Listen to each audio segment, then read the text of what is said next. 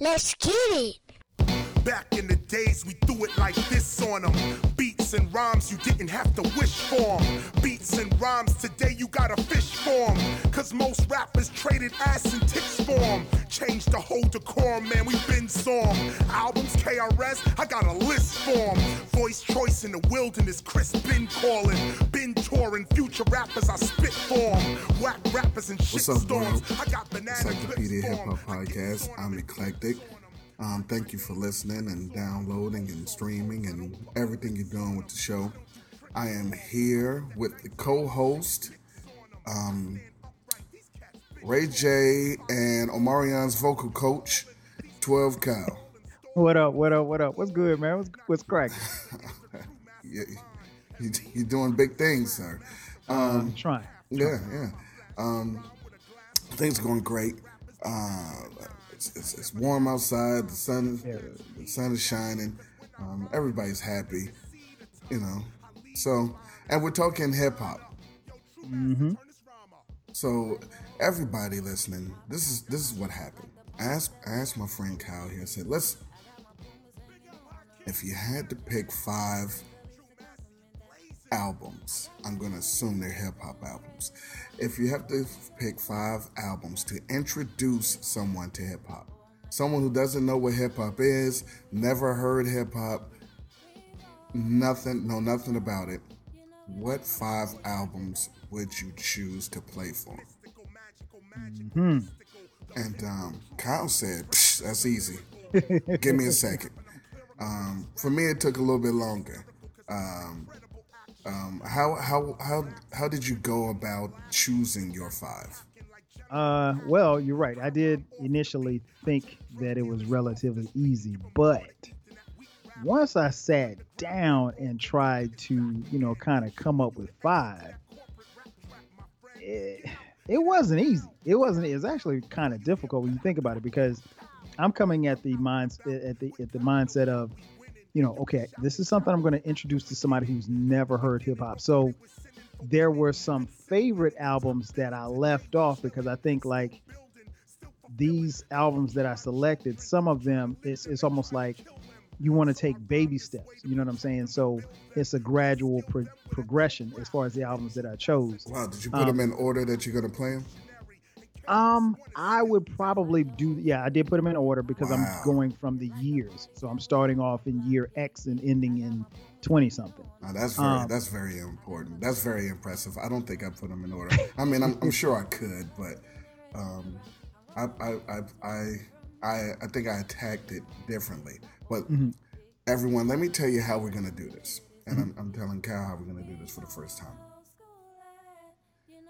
I want you to give me your 5. I'm going to give you my 5, and then we'll go about how we chose them.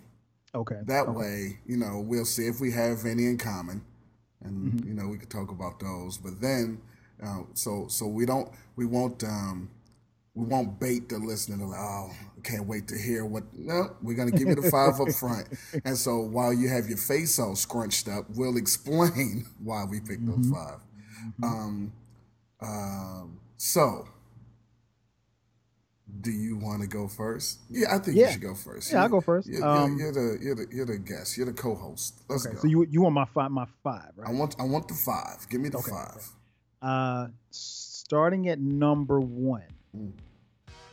Run DMC's debut album entitled Run DMC. That's 1. Number 2, It Takes a Nation of Millions to Hold Us Back from Public Enemy. Number 3, America's Most Wanted. Number 4, Midnight Marauders. Number 5, The College Dropout from Kanye West. Wow, that is a strong 5. I don't believe there's not one on there that I don't like, that I don't enjoy. So that's a good step. Okay. I'm gonna ask you, how many do you think we have in common? Looking at my list, one. I think we probably have one in common. I wouldn't be shocked if we had two in common. I would be floored if we had three in common, because I'm not really sure how you came about yours, but I know how you think. So I'm intrigued to figure out what it is that you actually selected. Because again, I don't know about you. Well, just like you said, I mean, it wasn't easy. When you first proposed it to me, I was like, oh, this is a piece of cake. But if somebody said, hey, E, give me your top 5 MCs of all time, that like the back of your hand. But when someone says 5 albums that you're going to introduce to a new fan, that's a totally different ballgame, because you don't want people's head to explode. So I'm intrigued to hear what your 5 were. So which one do you think we have in common? Public Enemy's It Takes a Nation Millions to Hold Us Back. Okay. Well, here are my 5. Not in any order. Okay. It Takes a Nation of Millions to Hold Us Back. So that's one. Mm-hmm. Paid in Full. Bigger and Deffer. Okay. By All Means Necessary. Hot, Cool, and Vicious.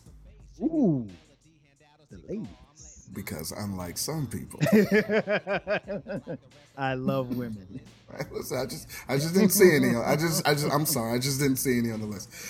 So I mean, hey man, it's only 5. So, what was the Were rationale? you looking for Flo Milli or something? Well, I mean, listen, I didn't, as you say, I don't want their heads to explode. Right. So, what was the rationale behind Nation of Millions for you? I think for me, that album represented a time in hip hop where we may have been at our strongest point across the board. And I think because when you look at, if you ever get a chance, folks, go and look up the albums that dropped in 1988. E and I have said it numerous times, and we can say it again. 1988 was the greatest year in hip hop. But if you look at the albums that came out, and you put yourself in 1988, there's no such thing as a rollout. Like, your album just came out. But when you look at the albums that are coming out week after week after week, month after month, it's almost like they were in competition with each other, and each week it got better, and the competition was more, stiff for the next person or next group or next artist that was coming out. That particular era was very key because, what Public Enemy stood for. They were about, educating, and they were socially conscious. But also when you listen to the music was very pulsating. It was, in your face. They used rock guitars, James Brown samples. And then you had a voice in Chuck D, who has a very distinctive voice. He never gets mentioned in the top 10 or top 5 as far as hip hop greatest rappers of all time or what have you. But his voice alone is one of the premier voices that we've ever had in hip hop. And then you juxtapose that with, Flavor Flav, who he was. So you combine all of that with just the overall sentiment of the album, where they came from. And again, they were talking about being socially conscious. They were talking about issues. And, it doesn't come off as a preachy, rap album. It is very, very much, like I said, socially conscious. And that was a time where, we had black pride in rap and hip hop, if you will. And as you see the years progress, not much longer after 1988, there was a shift. So this revolutionary album kind of presents the time before the shift, if you will. So that's why I chose. And I mean, other than it being an incredible album, this album represents the time before the shift, because there's several shifts that happened in hip hop, and you can debate and argue when and where they happened, but we know the early 90s was a huge shift in hip hop. Okay. I mean, it's not much more I can add to what you said about the album. That was incredible. The way I attacked my list was I wanted to give the listener a idea of what was going on in the world and how what was going on influenced hip hop music. And I think that album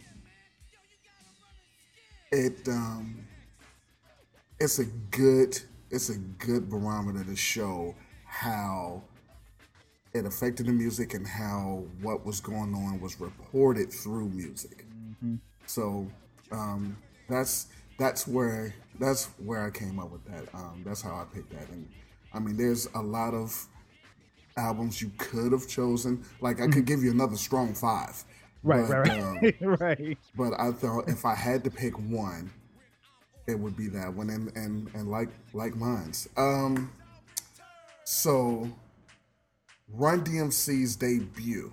Now I thought about adding up Run DMC. I thought about Raising Hell, but I thought, it's too much rock on there for me to give it to somebody. I ain't want them to go the wrong way and think, nah,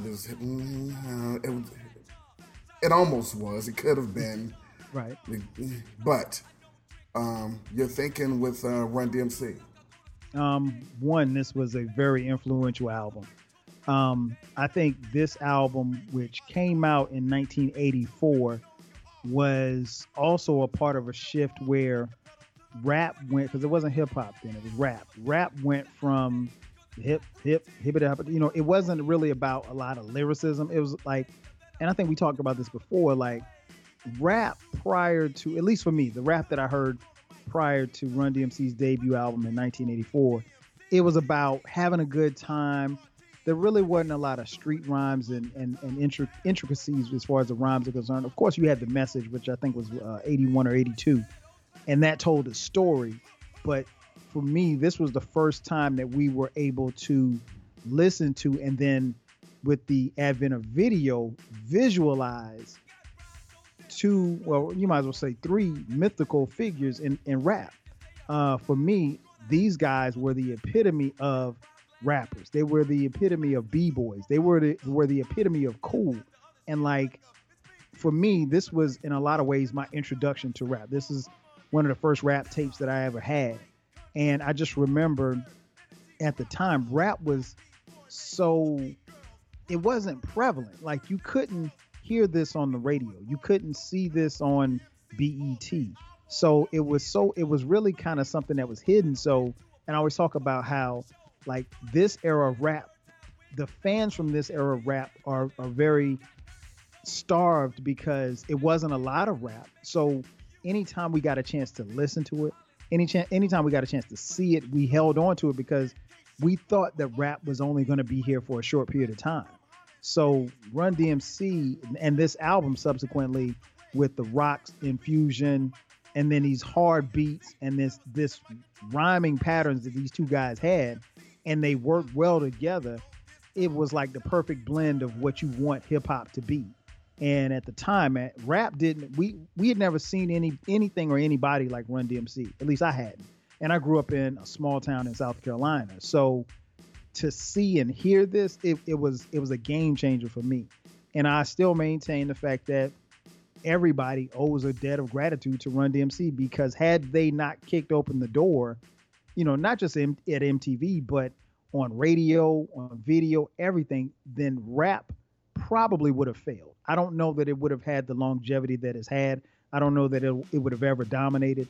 But this album, I think, kicks everything off. And this album, it's a relatively short album. It's only like 39, almost 40 minutes.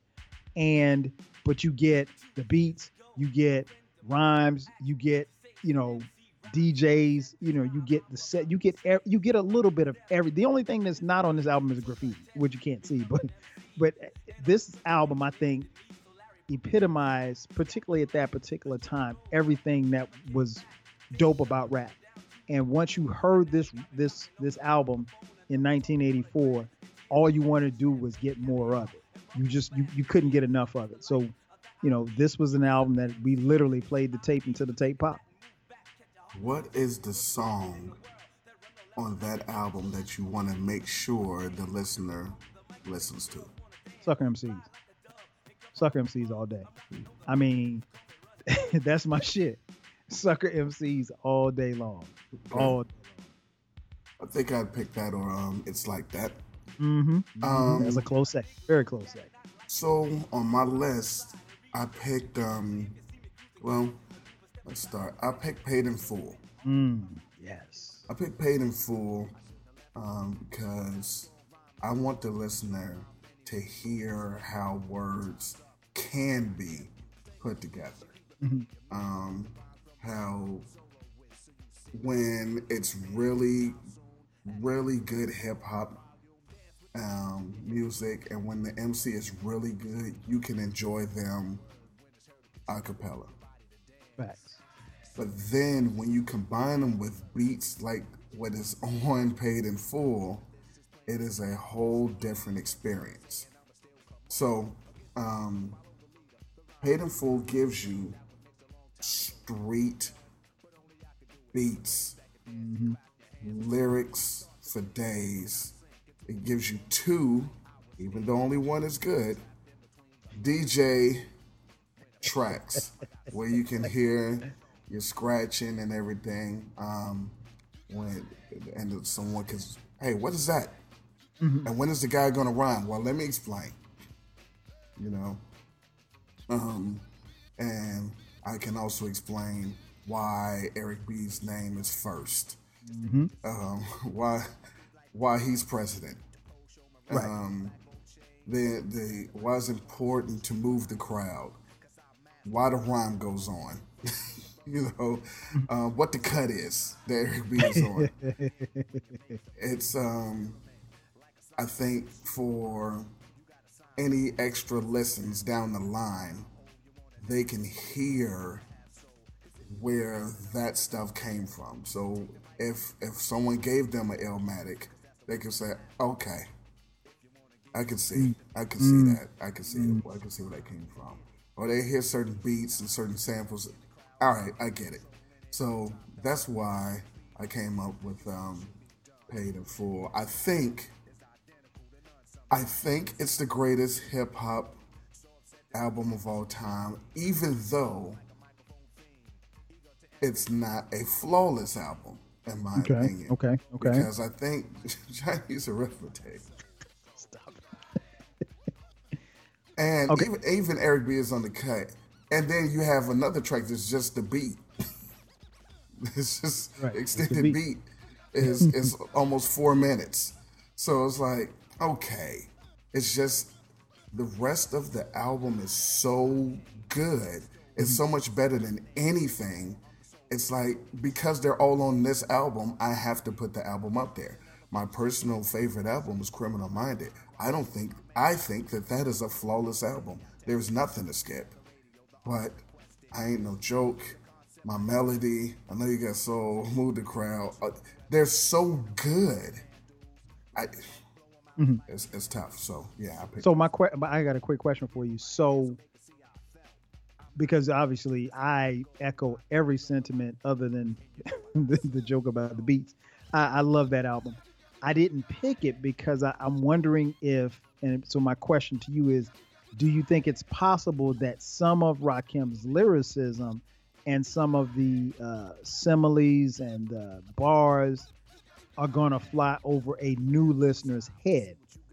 Or are you concerned at all about that? No, because one, I think if I'm introducing someone to hip hop, and if I'm playing it for them, I can explain like, yo, did you catch that? Or this is what he meant.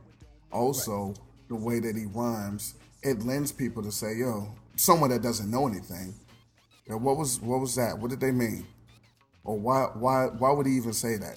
And I can explain. I think that this type of album lends to education. People are like, wow, so that's, and when they find out, it makes the experience even better. Like, wait a minute.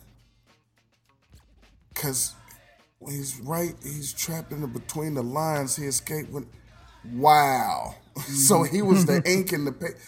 So, unfortunately, it then makes things later on down the line like, ew. It was just, they didn't try to make us think. And I don't even think Rakim tried to make us think. It was just the fact that when MCs, the challenge was there's not so many things that you could talk about. Right. And there's not so many things that they did talk about, especially in the 80s. So the challenge was to say the same things in the most clever and inventive ways. And to show how talented these people were and had to be to survive, to even get your stuff played. Because the people that didn't have, air quote, it, or have the incredible wordplay, or have some kind of hook, you didn't pay that much attention to them. But I don't think that these would go over their heads too much. And even if they did, like some of the things did when I was young listening to it, I still thought it was incredible. And so and I guess that's the best way to answer your question.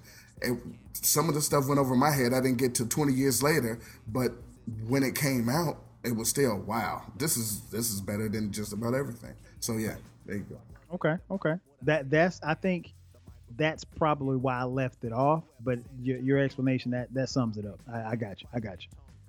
All right, so you got Nations, then America Cuz. Mm-hmm. So yeah, I picked that one because I think as I was narrowing down my list, I wasn't necessarily searching for a West Coast album or East Coast album, but I was looking at like trying to figure out the albums that were in that period of time where the genre of rap was changing.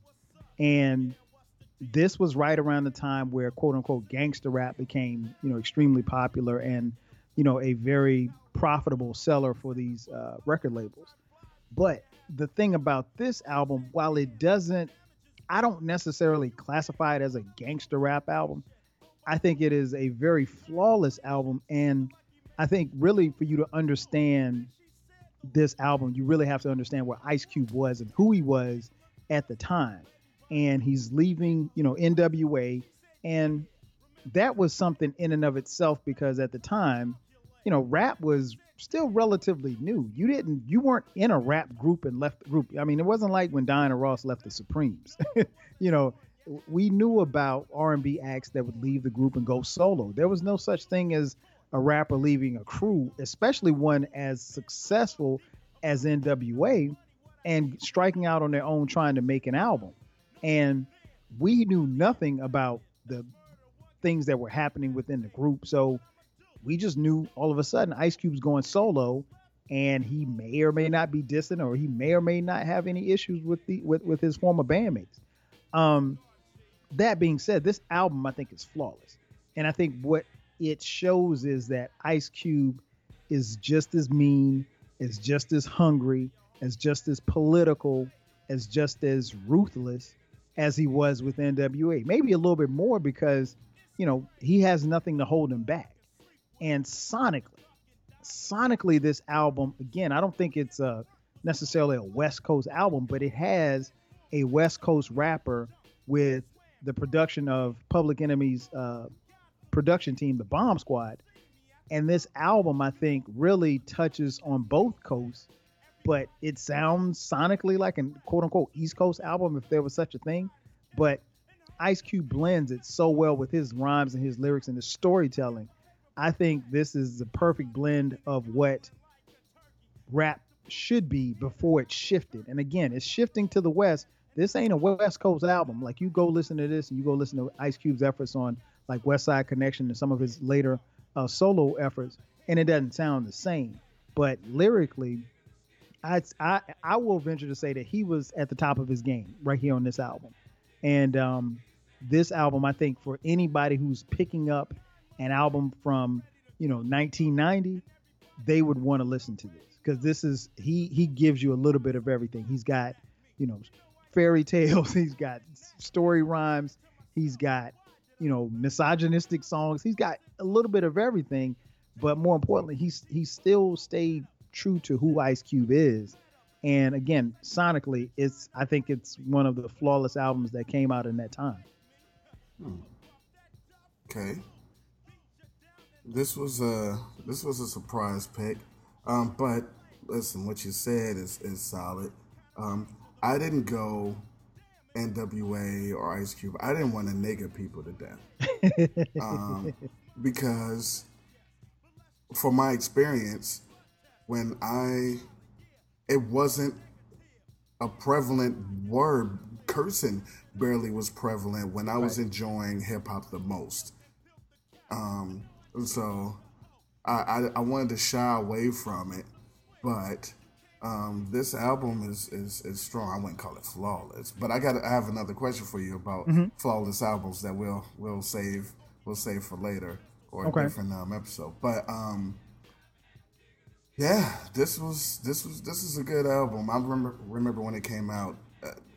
I played it in a Walkman. Those are portable cassette players, kids. And during a school assembly or something, we had something we were in the auditorium for, and I just threw it on, and that's all I did. I don't even remember what was going on stage. But okay. So I went by all means necessary. So the reason why, now my favorite hip hop album is Criminal Minded by Boogie Down Productions, but I chose By All Means Necessary because how Nations of Millions was, I looked at that as the news. So what's going on, and that was the news and how it was reported through hip hop. By All Means Necessary by Boogie Down Productions is the school. So this was the education. They're both it is political and radical, but the approach is different. Right. Whereas, I mean, Chuck D's basically yelling it down your throat. Like, look, this is what's going on.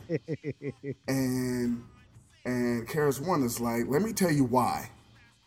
Let me show you what they're doing. Let me educate you on how these things affect you.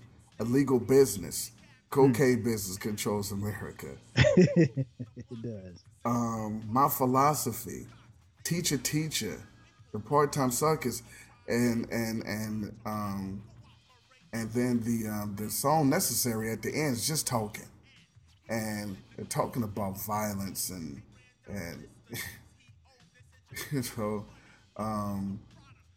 while under the Christmas tree it's a looking-like gun, but it's violent when it's an album by KRS-One. It's this album would give the listener some sort of background and make them think and give them some actual knowledge that they can take beyond hip-hop music. But I wanted to show them how in the 80s and early 90s, hip-hop cared, hip-hop taught, and hip-hop wanted you to know things that were applicable to your life. It wasn't all just let's party and get crazy, and it definitely wasn't let's do drugs and drink and get high. Shoot up people. Yeah, it was a lot of, listen, this is what's going on outside, and this is what they're not telling you when they're supposed to be teaching you. This is what they're not teaching you, and they're not teaching you this on purpose. So I wanted to show how hip-hop used to educate people even more than the school system at some points. Yeah. Oh, facts.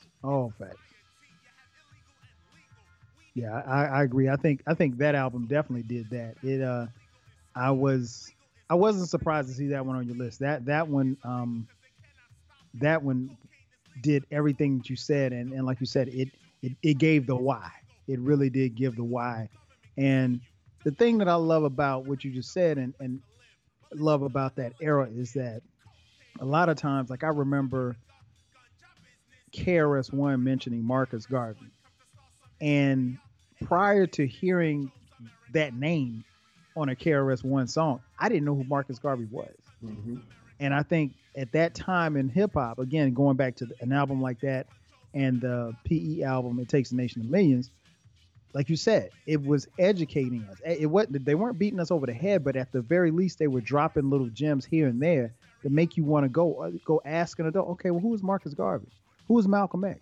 Like, a lot of times they drop jewels about certain people or certain events that happened or happened maybe right before we were born that we knew nothing about, and then they're also giving an explanation as to, hey, this is why this happened, and it's still happening, and we have to correct it. Yeah, even if it was something as simple as you walking with your parents and you see a picture and you're like, oh, that's like the KRS One album cover. Mm-hmm.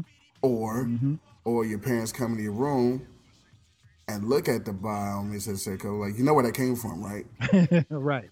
And just something real simple like that. And those things were done on purpose Mm-hmm. by Very much these so. artists instead of what's going on. So anyway, you have Midnight Marauders as Mm-hmm. your fourth album to introduce someone to hip hop. Why would you pick this one? This one is a very sentimental album, but I think that one of the great things about this album is this album has a little bit of everything. I mean, sonically, you have funk, you've got jazz, you've got bass, you've got, you know, these great rhymes by, Fife and Q-Tip. There was no, Jerobi wasn't on this, Ali Shahi Muhammad, and you have a fusion of great sounds first and foremost. Before you start listening to these guys rap, you have a great fusion of sounds. Not to mention an incredibly dope album cover, to say the least. But it's a laid back album, but it's very precise. I love the lyricism on this album. This album takes me back because I just remember, like, when I listen to it, it's a feel good album.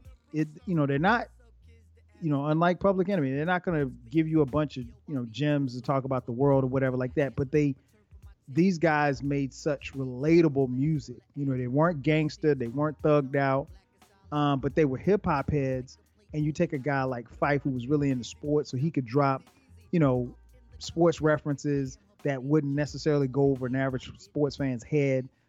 Q-Tip was kind of conscious, but he would say things that you could relate to.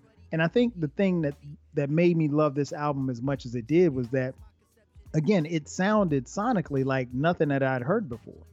And A Tribe Called Quest always, or at least up until this point, I think they were just putting out feel good music. I mean, like, again, and they were doing it against the backdrop of gangster rap. So it was a nice juxtaposition as to what you were used to hearing, but it was something different. And I mean, Tribe was going to do something different, and they were going to go left. And I just love this album. I think this one, even to this day, you can just put on and just hit shuffle and just let it rock. And I know you don't like one particular song here, but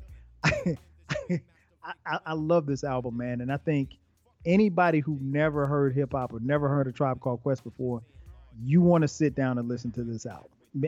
And trust me, once you start listening to it, it's gonna flow, and you're gonna look up an album, and the album's over. And it's a 51 minute album, but it's a great album. Love it. Okay. Well, I mean, I suppose it's better this than you having to explain to someone what the classic example is. So if you're gonna pick, I suppose you should pick this one. Let's see, what do we have here? All right, I picked Hot, Cool, and Vicious. Yes. So the reason I picked Hot, Cool, and Vicious by Salt and Pepper is, one, I wanted to show, hey, the women are also a part of hip hop music, and they contributed a lot. And if this person is going to continue to listen to hip hop, I want them to see how it was done correctly, if that's a term I could use. or more inventively or more realistically, meaning these are women who are using their platform or using hip hop, much like Karis One was teaching, Mm-hmm. and much like Public Enemy is reporting. They were doing both from a female perspective, which you almost never got, but they were talking about guys that running game and trying to play them and lie to them. Then they were also talking about, hey, women getting catty. They're like, look, I'll take your man. Some real gutter shit about a guy that may be cheating on them, but they know about him. They got the song "Chick" on the side, and then for anyone who would think that they can't compete with the men, they got the Showstopper going up against Dougie Fresh and Slick Rick, this and them. And for anyone that think they just can't go, they shouldn't be rapping. My mic sounds nice, shuts all of that up. And Right. so you get that, you get your introduction to go-go music on some of the songs. They even have a Rasta type song where it's all right. And it didn't hurt that they were attractive. Oh, facts. So, but this album is so well rounded with its themes and the way that they interact with each other and the way that they rhyme. It's criminal that people aren't pointing to this album more than they do, because they don't at all. I'm the one that's pointing. But so to give someone to say, listen, these are women who are just as nice as anybody that you were going to hear when this came out. And not ironically, they are more successful than all the people that I'm giving you on this list. Yeah. Yeah. But but this album is rarely talked about.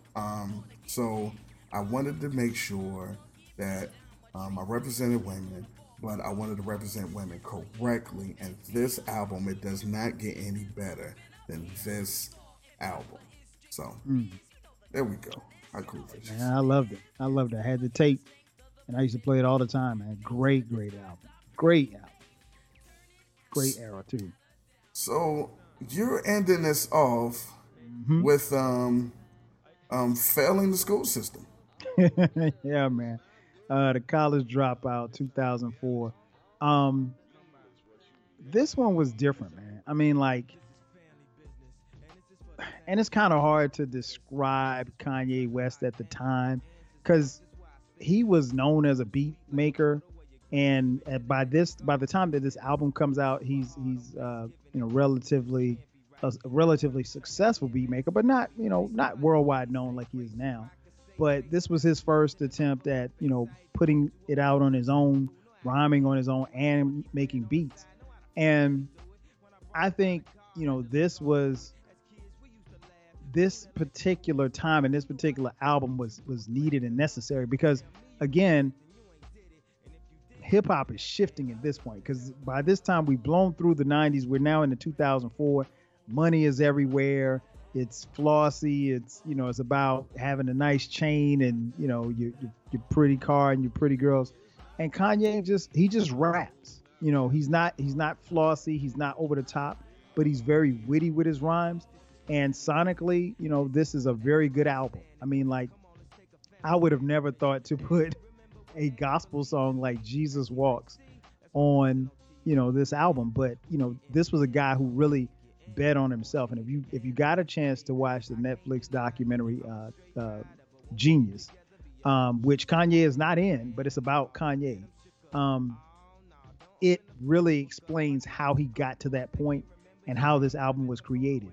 And you see, and I'm not going to spoil it for anybody who hasn't seen it, but in essence, if Kanye's single Through the Wire doesn't get leaked by himself, this album never comes out. because the people who signed him at Rockefeller, Dame Dash and Jay-Z in particular, they didn't really appear to, even though he had a record deal, they didn't appear to be in any type of rush to put his album out. And, so you see the behind the scenes of him walking around the Rockefeller office, playing his music, and nobody's paying him any attention whatsoever. And so even with the backdrop of that, this album, I think sonically is very, very good. I think it represents another shift where even in the 2000s, guys and girls were still rapping, but this was one that kind of ventured off where it was about the lyricism, it was about the beats, it wasn't about being flashy and everything like that.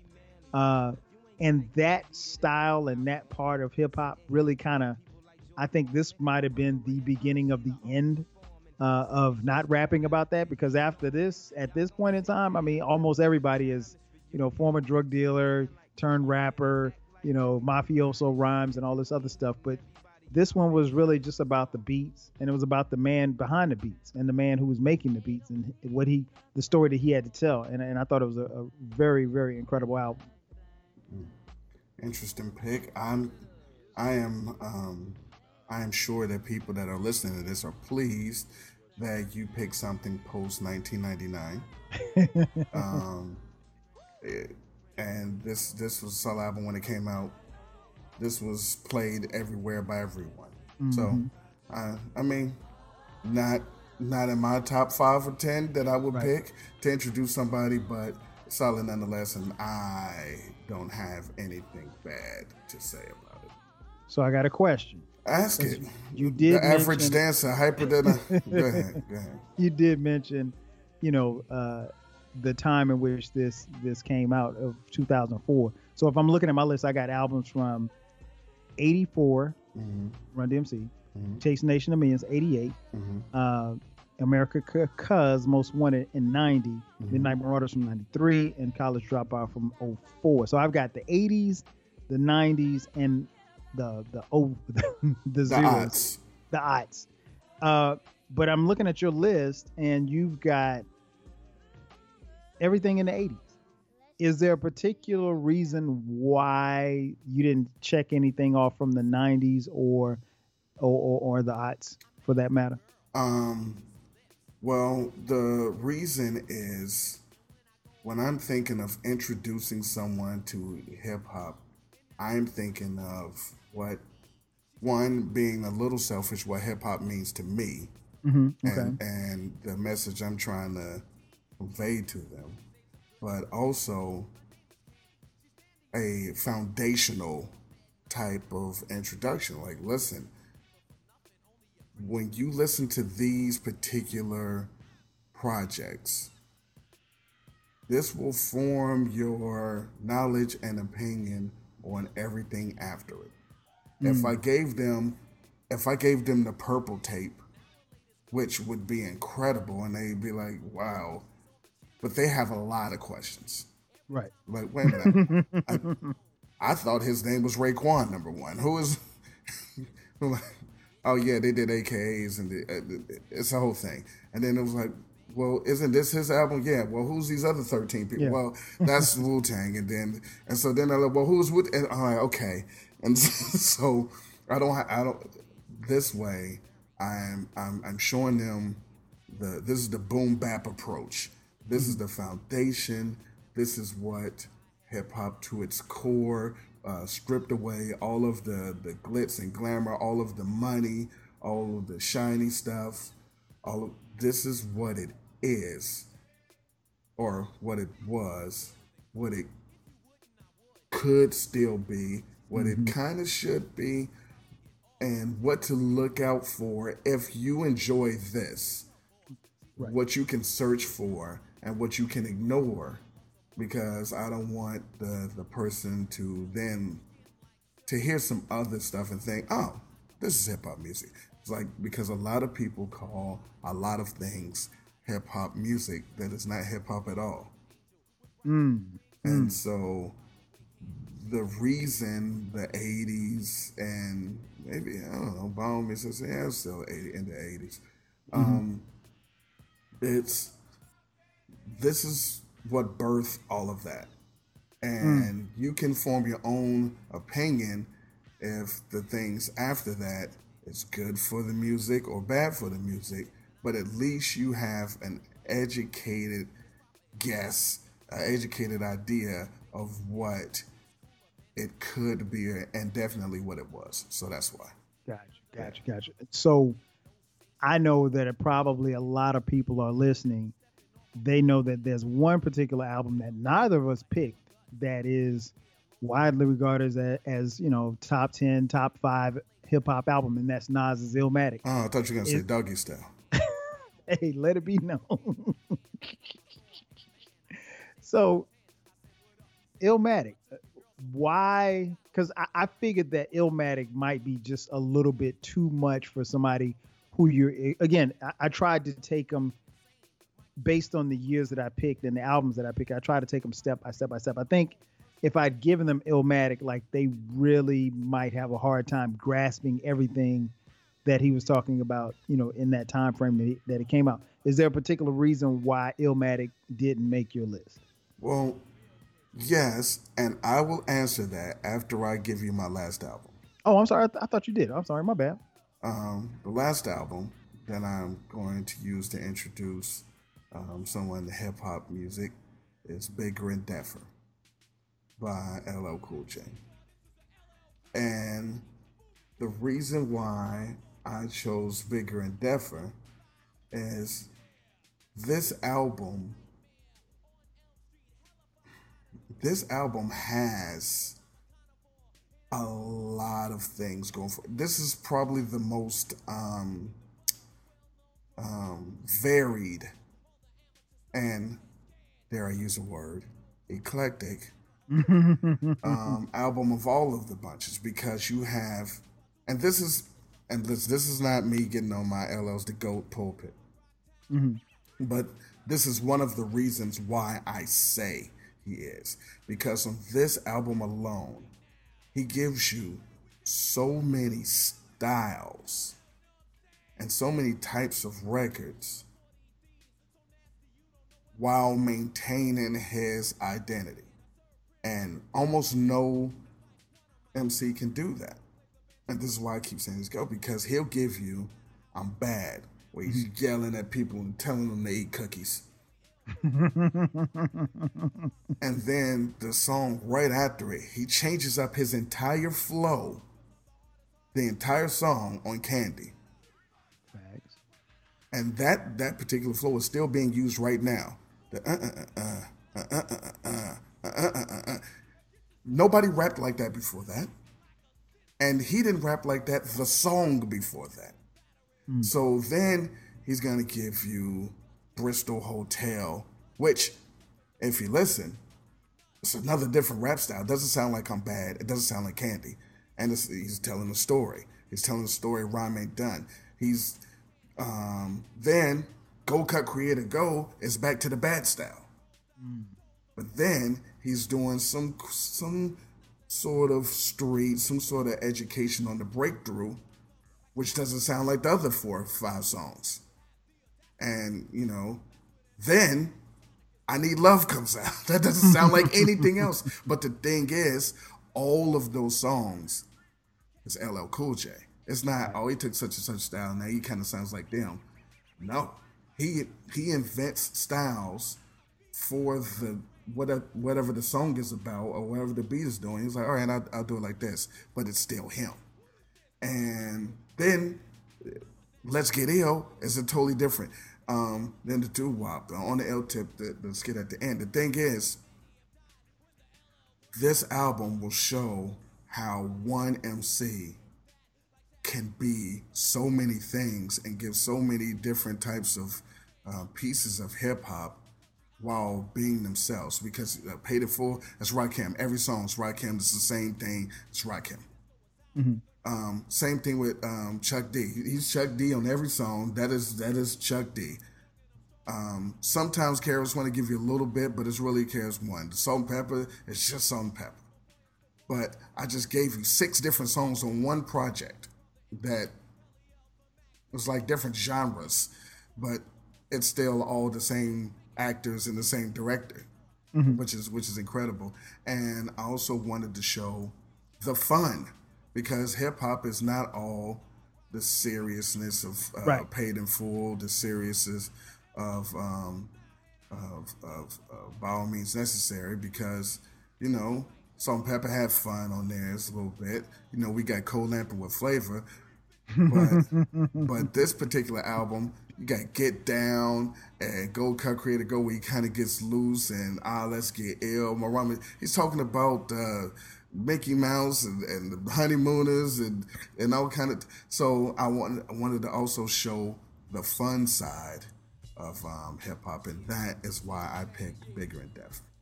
Okay. Hey man, get no argument from me. That is an incredible album, and I mean, like, when you talk about LL, it's a couple of albums you could have pulled from, but no, what you described is actually very accurate. Yeah. Very. They listen to all these things, and it's like, oh, what is that a love song? Like, yeah, it's a love song. So, now back to Illmatic. The reason why I didn't choose Illmatic is because, as incredible as it is, it's more one note than anything else. So it's one note like Paid in Full is one note without, but I'm gonna have to answer more questions, and I gotta explain what he's doing. And instead of Paid in Full, it's like, man, just listen. And when they stop me on Paid in Full, they say, well, what did that mean? I can tell them a sentence, and they're like, okay, I got it.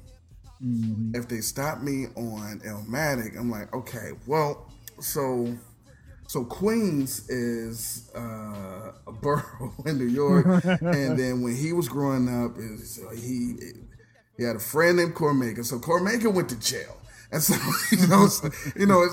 it's a whole thing that I got to explain to that, and it's really short, and it's not. Even though he has a story on there and he has some straight hip hop, it's not as varied as what I want to do to introduce somebody. So Illmatic would be a 301, maybe a 401 course. That'd be junior or senior year. But these are freshmen. Right. Listen, get in here, understand what is going on. So then when you do turn on a Illmatic or Purple Tape or anything of that nature, I can say, all right, so remember, I know you got soul. I'm like, yeah. All right, so this. They're like, oh, okay. So, but before you ask any more questions or give any more commentary, let me go down the list again. Kyle's five hip hop albums that introduce someone to hip hop are Run DMC, It Takes a Nation of Millions to Hold Us Back, America's Most Wanted, Midnight Marauders, and The College Dropout. It's going through the decades. It's giving you a little bit of everything. I'm going Paid in Full, Nations of Millions, Hot, Cool, and Vicious, By All Means Necessary, Bigger and Deaf. I don't think you'll find a bad album out of the bunch. I don't think that you would you can shoot holes in too many.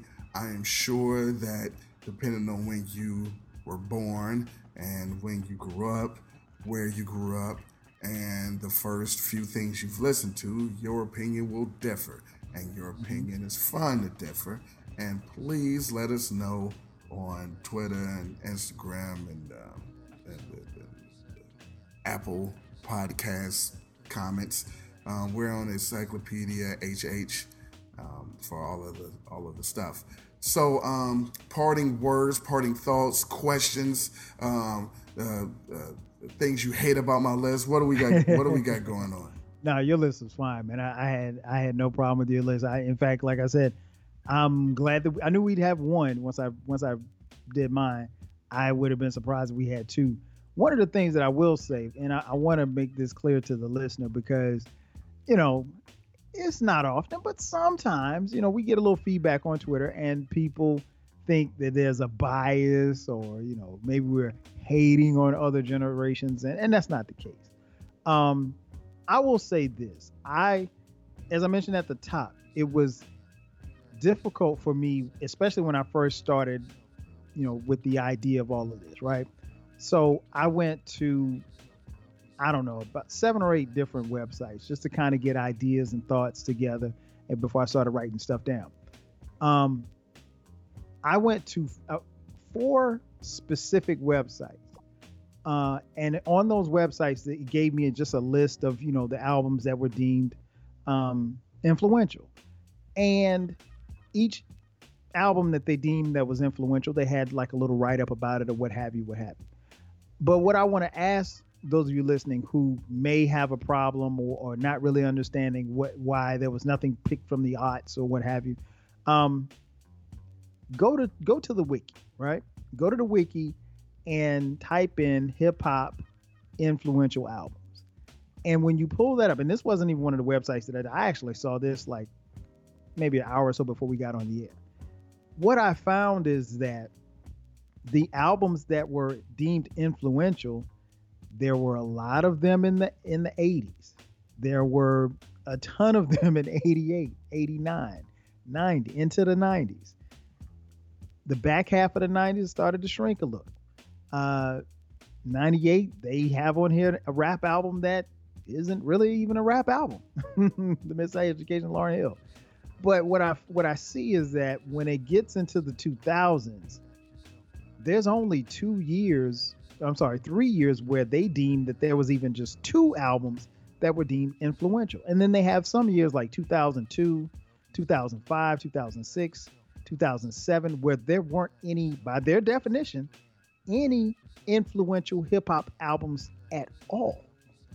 And that didn't happen in the 80s. That didn't happen in the 90s, according to this, list that I'm looking at here. And so maybe rap changed. Well, I'm not going to say maybe. Rap changed. And maybe the influential albums stopped being made.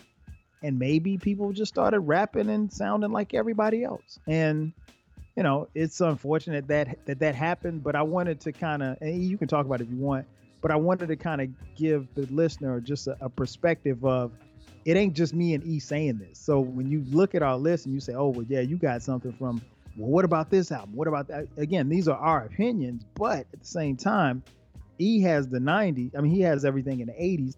I got 80s, 90s, and the aughts. But if you go to any website, or at least most websites, and you just type in influential hip hop albums, most of them are going to come from the 80s and the 90s, and very few from the 2000s. But again, I gave you a homework assignment. Go to the wiki and type in influential hip hop albums, and what will come up will actually support what we just said. Well, listen, what he said is true. And listen, it's hard to be influential later in life and later in the thing. And a lot of times, if your position is, well, look at this album, it changed,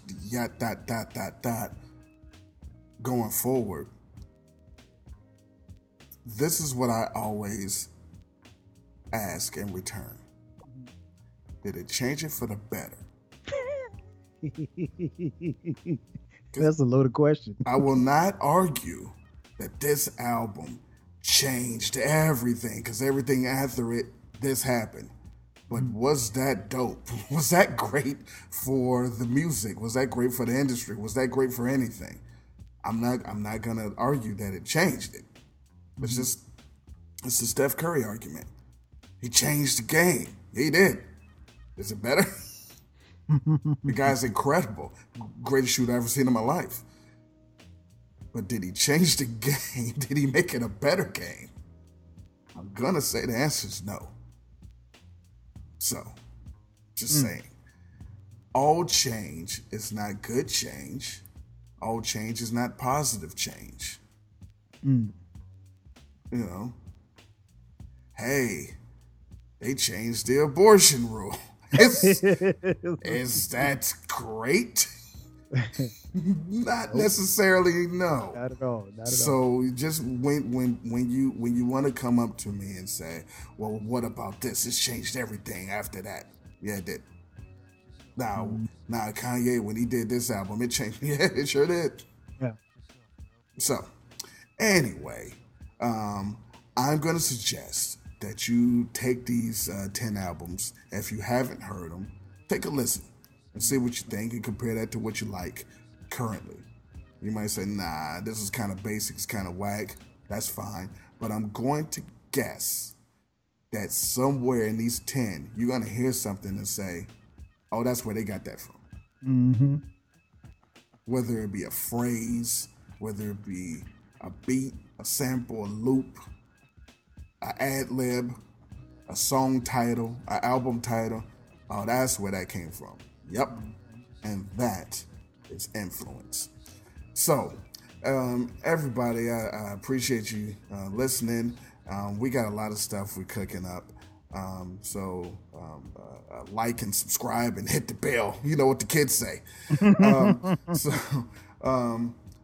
the meantime, and between time, hip hop. There we go. Yeah, that was dope. That was dope. Mm-hmm. I like that. We're doing some stuff here. Oh yeah, that was on point. Yeah, so now all I gotta do is find, as Ralph would say, the off button.